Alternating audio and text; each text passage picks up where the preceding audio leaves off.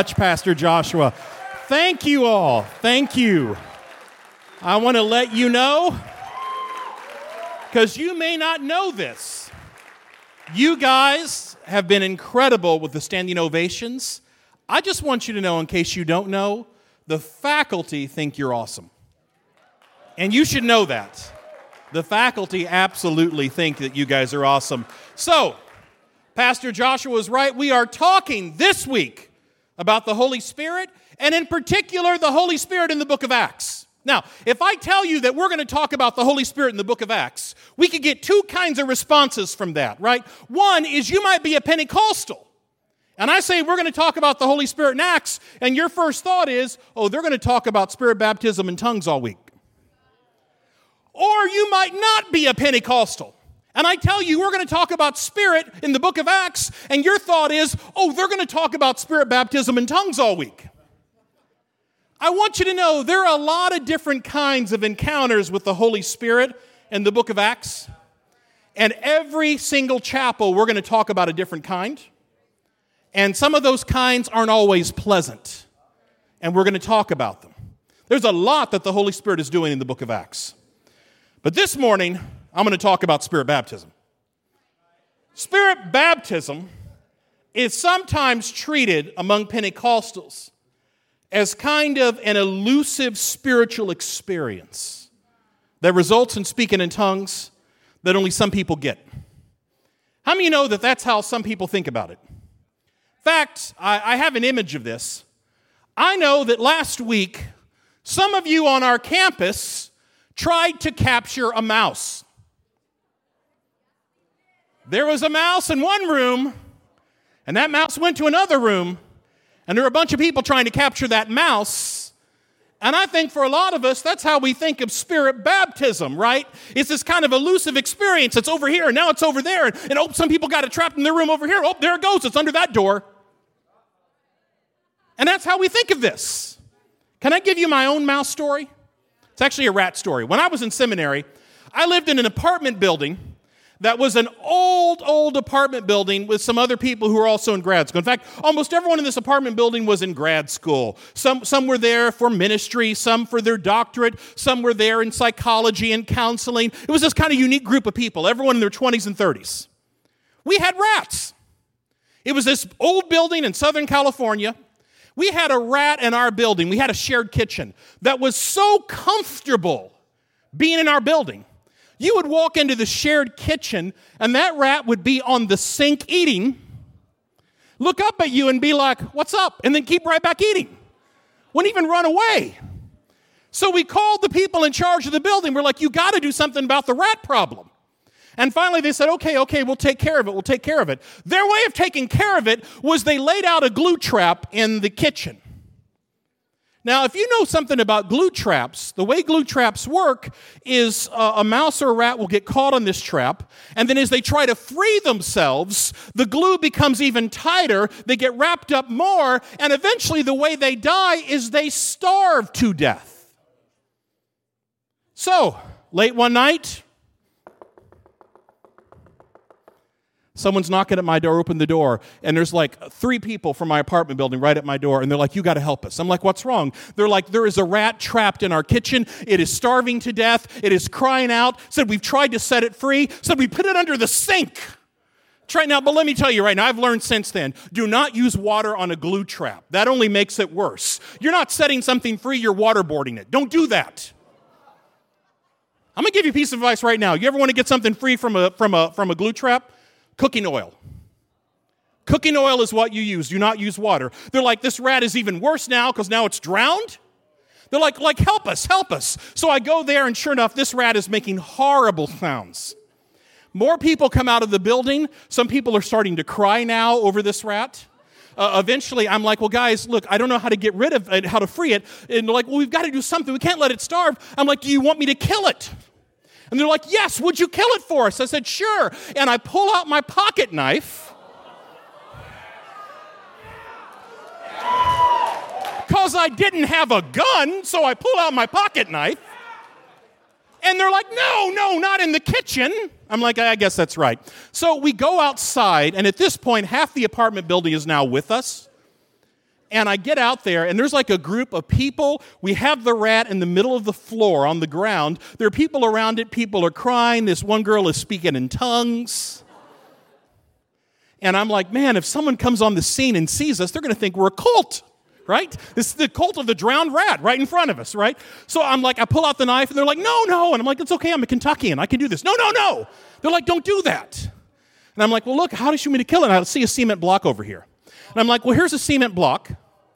I could just take the block and drop it on the rat, right? And they're like, okay, do that. So I grab the block. At this point, more people are praying. I mean, we're surrounding this rat in prayer, right? I'm like, if the resurrection is going to happen for any rat, it's going to happen for this rat. I'm holding the block over the rat, listening to people pray. A couple people are crying. And now I'm feeling it, right? Because I'm in this crowd of people, and I'm like, I don't have the heart anymore to throw the block at the rat. So I just stand over the rat with the block, and I decide, just let gravity do it. I just let the block go. The block lands on the rat, bounces off the rat, at which point the rat jumps off the glue trap, leaving half of his hair there, and he runs off and across a parking lot. The rat is saved. And I'm like, now, in Southern California, there is a half-naked rat who has a vengeance, right? Here's the thing. Here's the point of that whole story.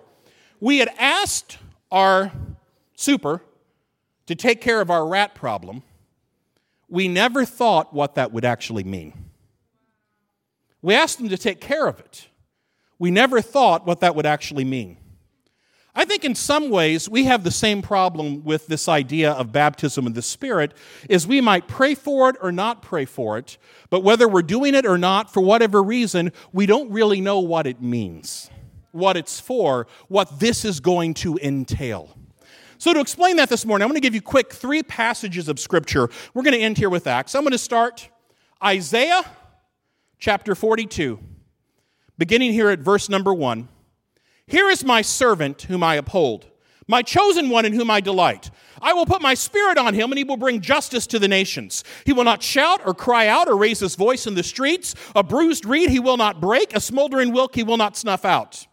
In faithfulness he will bring forth justice. He will not falter or be discouraged till he establishes justice on the earth. In his teachings the islands will put their hope. Now, this is a messianic promise. It's given one that's actually quoted again in Matthew.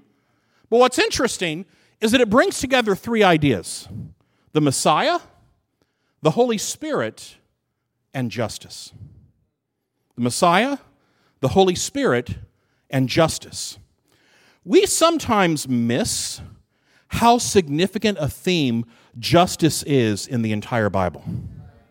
You got to remember, this was written by an oppressed people, and it was written to oppressed peoples.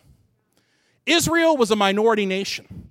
When some of these books were written, they were actually in exile, trying to hold on to their own culture, and the church was always a religious minority or sect when this was written. It was written by those who were oppressed to those who were oppressed. So, of course, it's going to talk about justice. And yet, sometimes in the church, we actually miss that. There's an Old Testament scholar, Michael Rhodes, who's writing a book now comparing the Old Testament to contemporary Christian worship. And he tweeted last week that he's doing his study of the Psalms. And he said, I'm comparing the Psalms and the themes of the Psalms to the top 25 songs right now in contemporary Christian worship. So this is Hillsong, this is Bethel, this is Elevation. And he said, you know how many times the word justice appears in the Psalms versus how many times it appears in Christian worship? Do you know how many times the words widow or orphan or the poor or the oppressed appear in the Psalms, the songs we sing to God, versus how many times it appears in contemporary Christian worship? And he said, now I love contemporary Christian worship. I'm not criticizing that. But understand, this is what the church used to sing. We used to sing on behalf of the poor. We used to sing on behalf of the oppressed. Even when we weren't the oppressed, we sang for the oppressed. The Bible is about justice. And if God's going to bring justice to the world, he's going to bring it through his Messiah, but he's going to bring it through a Messiah who has the Spirit, because the point of having the Spirit is this. It's so I don't have to do it under my own power. Because when I do something under my own power, I am bound by my own limitations. If I'm going to be Messiah, and I'm going to bring justice to the nations, that's in this passage. I'm going to bring justice to the nations. If I'm doing it under my own power, the only way I can do that is by conquering. The only way I can do that is with an army. The only way I can do that is by becoming my own kind of tyrant. But if the Messiah is going to do this by the power of God, he can bring justice without breaking a bruised reed. He can bring justice without touching a smoldering wick. He can bring justice without having to leave a body count. That's the point in Matthew chapter 12. That's why this gets quoted there. Because Matthew's trying to answer the question, if Jesus is the Messiah, why doesn't he raise an army? And the answer is, because he's the kind of Messiah God wants for justice. The one who doesn't have a body count in order to bring it. How does that happen? By the Spirit of God. Now let's go to the next passage. This is John the Baptist, Luke chapter 3, verse 15. The people were waiting expectantly, and were all wondering in their hearts if John might possibly be the Messiah. John answered them and said, I baptize you with water, but the one who is more powerful than I will come, the straps of whose sandals I'm not worthy to untie. He will baptize you with the Holy Spirit and fire. His winnowing fork is in his hand to clear the threshing floor and to gather the wheat into his barn, but he will burn up the chaff with unquenchable fire. And with many other words, John exhorted the people and proclaimed the good news to them. Now, when John comes on the scene, and what happens right before this is John is preaching the judgment of God. So people are coming to John and they're like, how do I get right before God comes? How many have ever gotten in trouble before and you had one parent tell you, wait till the other parent gets home? And you spent all day waiting for that other parent to get home. And you heard a car pull into the driveway. And you had footsteps on the sidewalk. And you heard the door open. And you heard one parent say to the other parent, let me tell you what happened today. And you start praying for the rapture. Because now's the time Jesus should come back. Have you never had that experience? John the Baptist is telling people, God is coming. And if you aren't on the right side, you're going to be on the wrong side. So they're asking the question, what do we do? What do we do? And he says to them, if you have more than you need, share with those who are in need. And if you have power over people, don't use that power to exploit or oppress them. John has a message of justice. So when they ask him if you're the Messiah, he follows that right up with, no. I'm only baptizing you in water. But the one who comes after me, he's going to immerse you in the very Spirit of God. But then he adds this, and in fire. And sometimes we think of the fire as being connected to the Holy Spirit, so we'll talk about being fired up by God. But in this passage, it's about judgment. You're either going to be immersed in God's presence, or you're going to be immersed in God's wrath. Judgment is coming. He will take the wheat and he will put it in the barn, but he will burn up the chaff. And with that, he preached the good news to them. How is that good news? It's good news if you're the people who are being hurt. It's good news if you're the people who are being oppressed. It's good news if you hear that God is coming to set things right for you. So then Jesus comes. And what happens? John gets arrested. John gets put in prison. John is going to be beheaded at the end of his story. And John sends a messenger to Jesus who simply asks Jesus this question in Luke 7. Are you the one we were hoping for, or are we still waiting for someone else? Why? Because it would sure be nice, Jesus, if you would bring judgment now while I'm in prison. I'm in prison for teaching the truth. I'm about to lose my head for doing the right thing. Man, it would be nice if you would bring your judgment now. And what does Jesus say to John? Tell him the lame walk, the deaf hear, the blind see. What is he saying? John, God has already started reversing people's injustice. It's not over yet, but God has already started. Now we come to our last passage, Acts chapter 1. And I'm going to begin reading here at verse number 3. After his suffering, talking of Jesus, he presented himself to them, the disciples, and gave many convincing proofs that he was alive. He appeared to them over a period of 40 days and spoke about the kingdom of God. On one occasion, he was eating with them. He gave them this command, "Do not leave Jerusalem, but wait for the gift my Father promised, which you've heard me speak about. For John baptized with water, but in a few days you will be baptized with the Holy Spirit." Then they gathered around him and asked him, "Lord, are you at this time going to restore the kingdom to Israel?" He said to them, "It is not for you to know the times or dates the Father has set by his own authority, but you will receive power when the Holy Spirit comes on you, and you will be my witnesses in Jerusalem and all Judea and Samaria to the ends of the earth." First 8 verses here of the book of Acts covers the last 40 days of Jesus between his resurrection and his ascension. And in that time frame, Jesus really proves to the disciples that he has risen from the dead. He spends his time working on that they know through convincing proofs, because this is very much a part of the gospel. Jesus died unjustly. Jesus in the story of the cross is the only innocent man in the entire story, and he's the one who dies. So what does God do? God reverses that death. God fixes that injustice. Jesus rises again. And in the story of Jesus' resurrection, God promises to reverse the sentence of death for everyone. Do you understand? Every act of injustice, if left unchecked, will eventually lead to death. But in the promise of Jesus, we have a promise that God will reject, will restore, will turn around every act of injustice. If we no longer have to be afraid of death, God is already at work for justice. So the disciples asked Jesus this question, because Jesus is also teaching them about the kingdom of God. And they ask him this question: is now the time that you're going to restore the kingdom to Israel? It's kind of the same question that John the Baptist asked Jesus. Is now the time?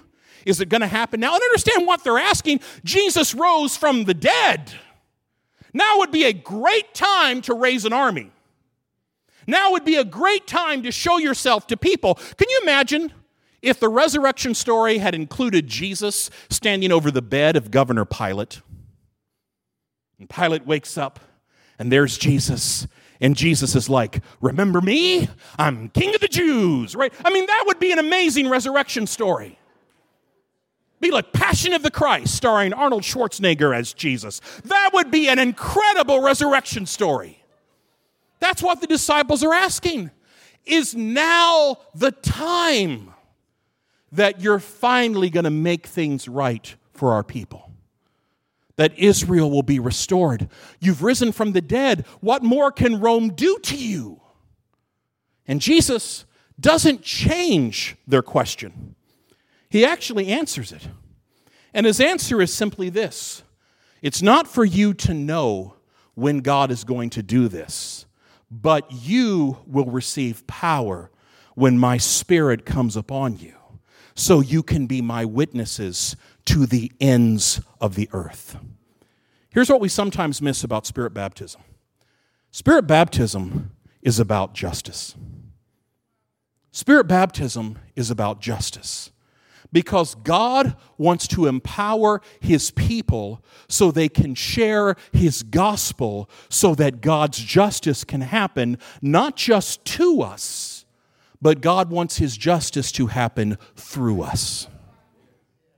You ask disciples, is God going to restore the kingdom now to Israel? And I'm telling you, he's sending you to the entire world. The Messiah is going to bring justice to the nations. That's where God is sending you. That's what my Spirit's doing. So 3 things here. What do we want to talk about with Spirit baptism? Number 1, we need to know that it's about the kingdom of God. Whenever you think of the kingdom of God, think justice. The kingdom of God is that time when God sets things right. And those who are oppressed are looking for God's kingdom to come so things can be set right for them. And the reason we sometimes miss this is that as Christians who haven't always been oppressed, we don't see ourselves in that context. There's this great line that recently was developed called Disney Princess Theology. And Disney Princess Theology is this idea. When you watch a Disney movie, you're supposed to identify with the princess or the prince, right? How many have ever seen The Little Mermaid? How many watch The Little Mermaid and you identify with Ariel, right? And, I want to live in the world and my father won't let me. And, or you identify with Eric and I want to kiss the girl.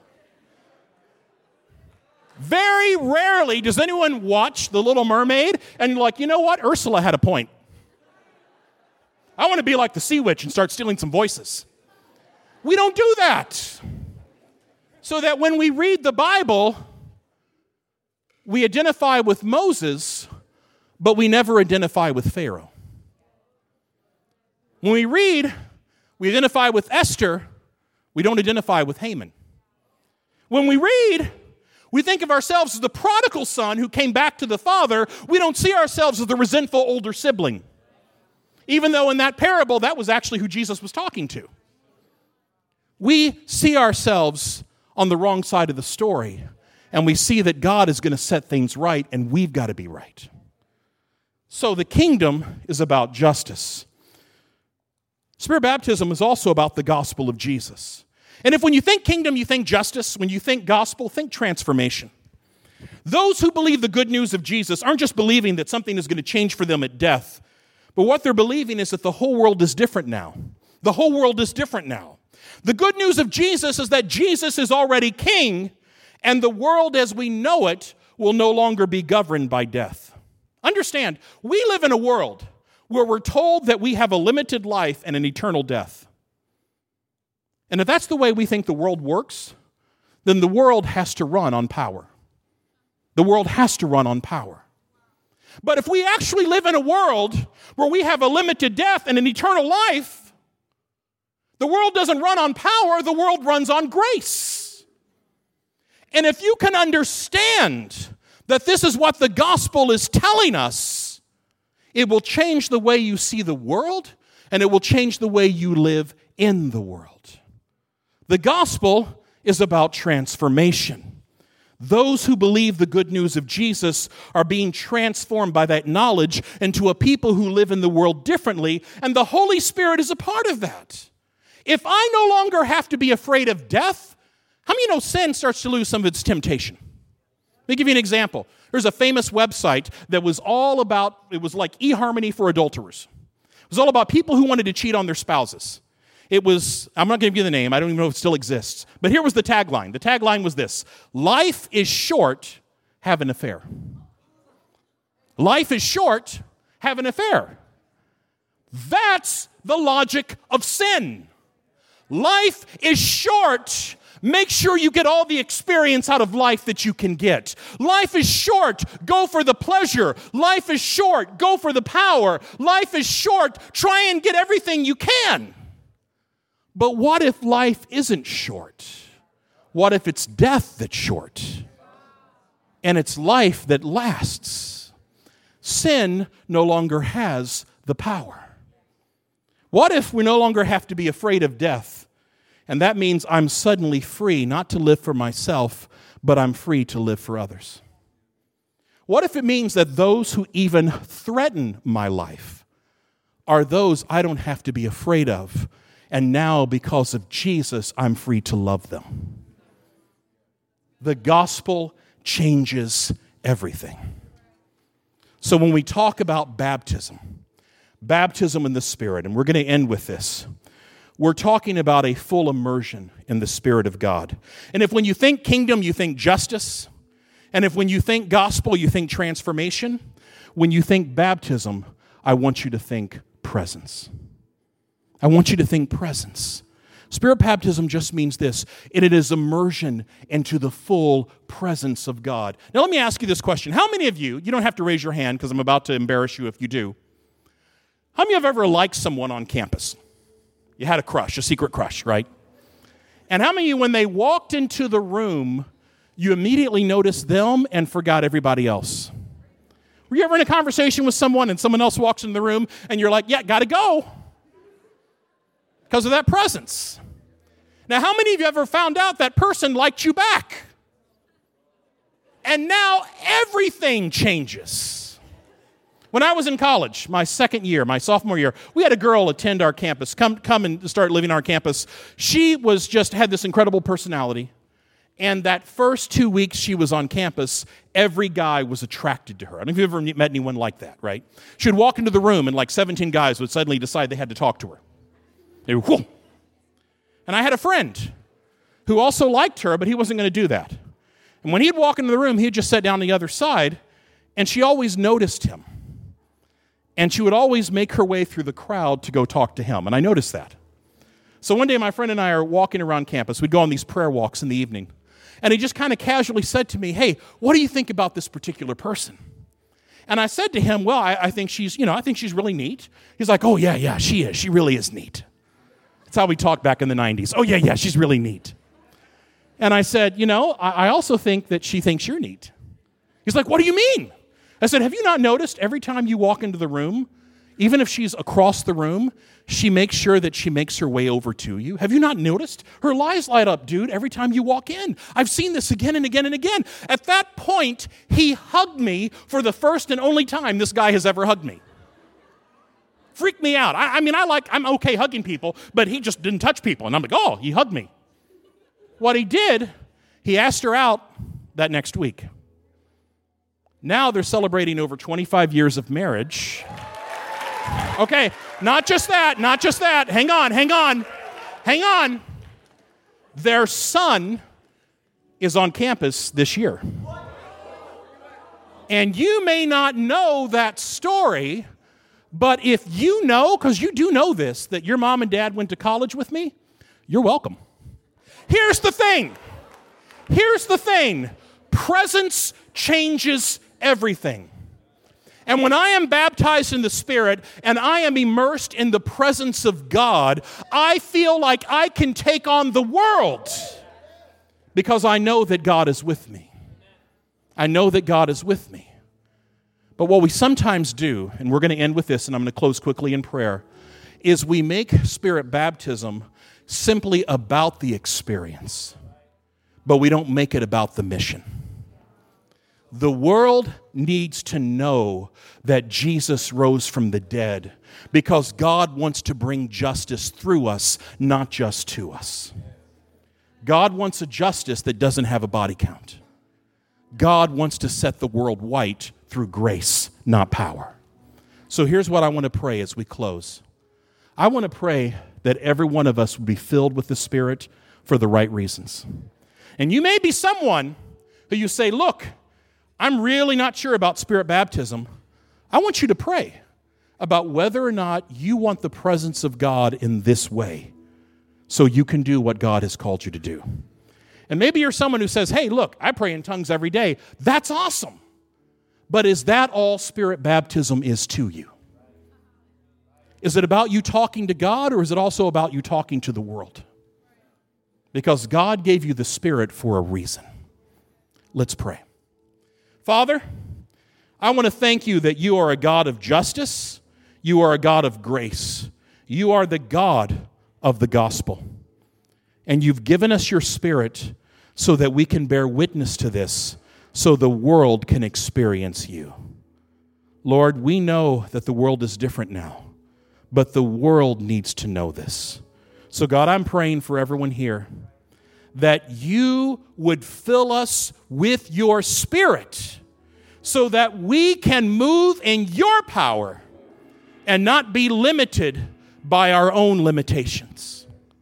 God, I pray for those in here who say, I've already experienced God in this way. Then God, my prayer is that they would walk in your power to do what you've called them to do, to be your witness, to share your gospel, so that your kingdom will continue to come, that justice would fill the earth. And Lord, we pray this in Jesus' name. Amen. You may spend time in prayer. The altars are going to be open.